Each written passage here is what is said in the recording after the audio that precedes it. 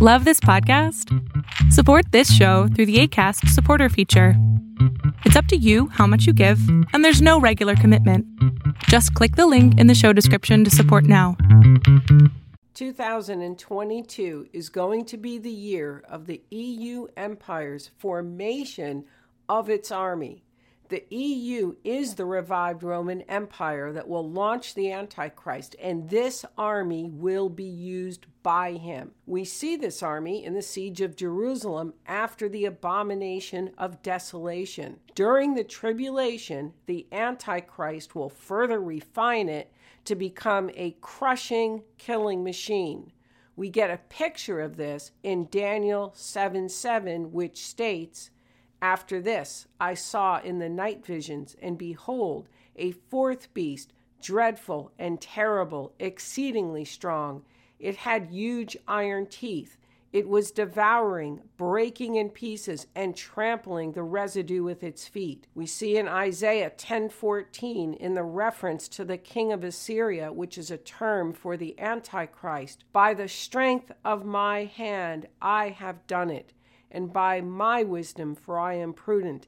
Also I have removed the boundaries of the people, and have robbed their treasuries. So I have put down the inhabitants like a valiant man. My hand has found like a nest the riches of the people, and as one gathers eggs that are left, I have gathered all the earth, and there was no one who moved his wing, nor opened his mouth with even a peep." This year, on January 1, French president took the helm of what is called the EU Council of Ministers rotating presidency. Each member state gets a 6-month term, and France's last term was 13 years ago. In this presidency, the function is to chair the meetings of the council and determine its agenda.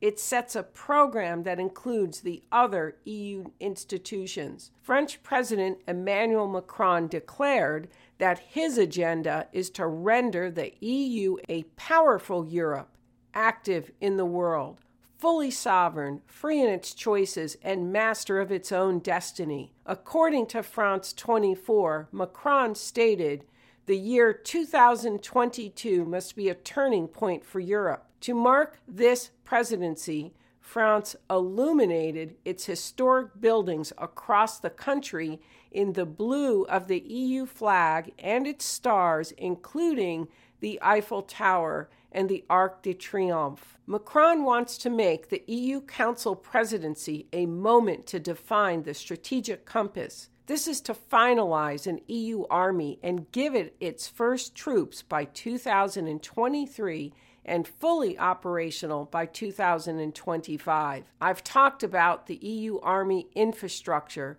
as already in place. After several decades of evolution, the Lisbon Treaty of 2009 provided the structure that would be built upon, from the common foreign and security policy to the European Defense Union to PESCO, permanent structured cooperation. Think of both the EU's army and its currency, the euro, as having a backwards kind of formation that builds in layers from the bottom up. Most other nations have built these from the top down, but due to the union's complexity of so many nations represented in the iron and clay of Daniel 2:42-43, which reads, "And as the toes of the feet were part of iron and part of clay, so the kingdom shall be partly strong and partly broken. And whereas thou sawest iron mixed with miry clay,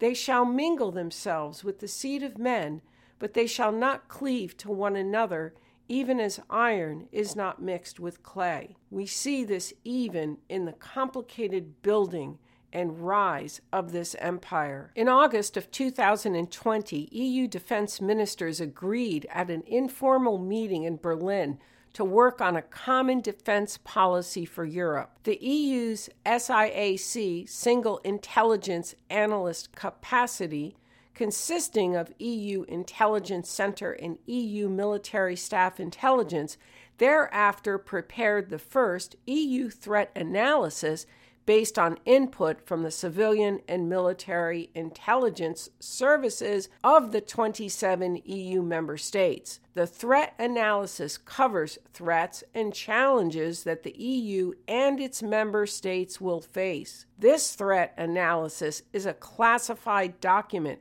not accessible to the public, so this is a secret EU report. The threat analysis report paved the ground for the formation of what is called the Strategic Compass. The Compass births EU armed forces for common security defense policy missions. It will develop a rapid deployment force of up to 5,000 troops. It will invest in key military capabilities for land, sea, air, cyber, and space. It will, like other armies, safeguard EU maritime security interests and deter and respond to cyber attacks and foreign information manipulation. It will also strengthen cooperation with NATO, the UN, the OSCE, AU, and ASEAN. Finally, it will boost cooperation with the US, Canada, Norway, and other countries. According to Euractiv, the document reads, "We must act as a strong and coherent political actor to uphold the values and principles underpinning our democracies, support international peace and security, and take more responsibility for the security of Europe and its citizens." The Compass will be adopted in March under Emmanuel Macron's presidency. Not only is Emmanuel Macron on board to boost the EU's military, on December 8th, Olaf Scholz became Germany's new chancellor. It was made clear that the new government's coalition wants to use the ongoing Conference on the Future of Europe as a starting point for EU reform that should ultimately lead to the development of a federal European state. In sync with Emmanuel Macron's vision, Germany not only wants to strengthen EU defense, but its proposals also line with the idea of the EU breaking into an inner core with a group of states. Again, the beginning of what will be the 10-nation core we see in the books of Daniel and the Revelation. Scholz stated, according to Oliver Noyen in his article in Euractiv, what Germany has in store for Europe in 2022, "We must always be prepared to try out solutions in groups of states, if not all of them are ready yet, as we have already done with Schengen, with the euro, or also in security and defense policy," he stated. Regarding Russia and Ukraine, the EU views Russia as a serious threat and another reason they need the strategic compass and ready troops. The EU and the US have let it be known to Russia they will not budge. Russia has a good point. It does not want missiles from Ukraine facing its territory. The EU and US are holding the position that Ukraine should be able to decide its own matters, and they are protecting democracy.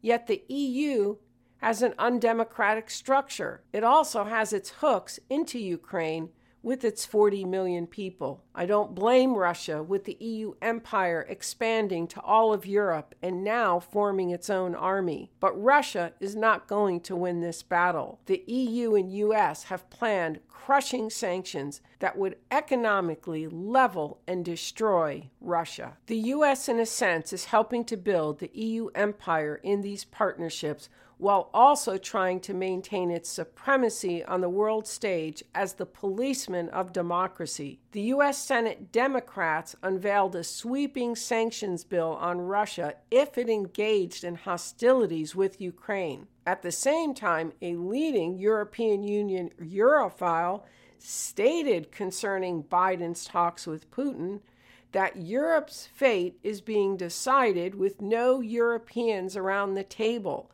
It further stated, "In all debates, citizens in the Conference on the Future of Europe find the EU's weakness incomprehensible and indefensible, and they are right." Biden's not inviting the EU to his talks with Russia miffed these Europhiles. In addition, Senator Ted Cruz is pushing a proposal to sanction the Nord Stream 2 gas pipeline that runs from Russia through Germany into Europe. The basis is that it would give Russia a foothold in Europe and also hurt Ukraine from earning transit fees. According to Brussels Morning, 5 European energy companies helped finance the pipeline. This will help the EU's cause to forge its own place in the world and rewrite its rules that favor its empire. The prophetic is no doubt unfolding with Emmanuel Macron in the Council presidency seat and having the support of Germany's new chancellor,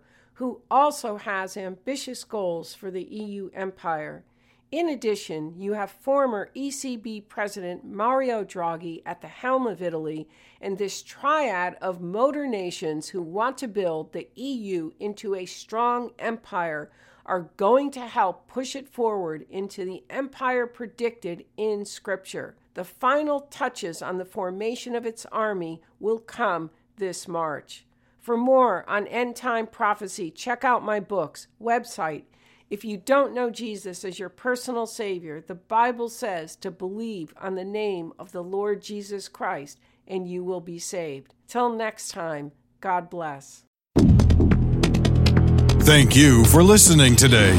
Tune into Prophecy Talk next week with author and prophecy expert Erica Gray.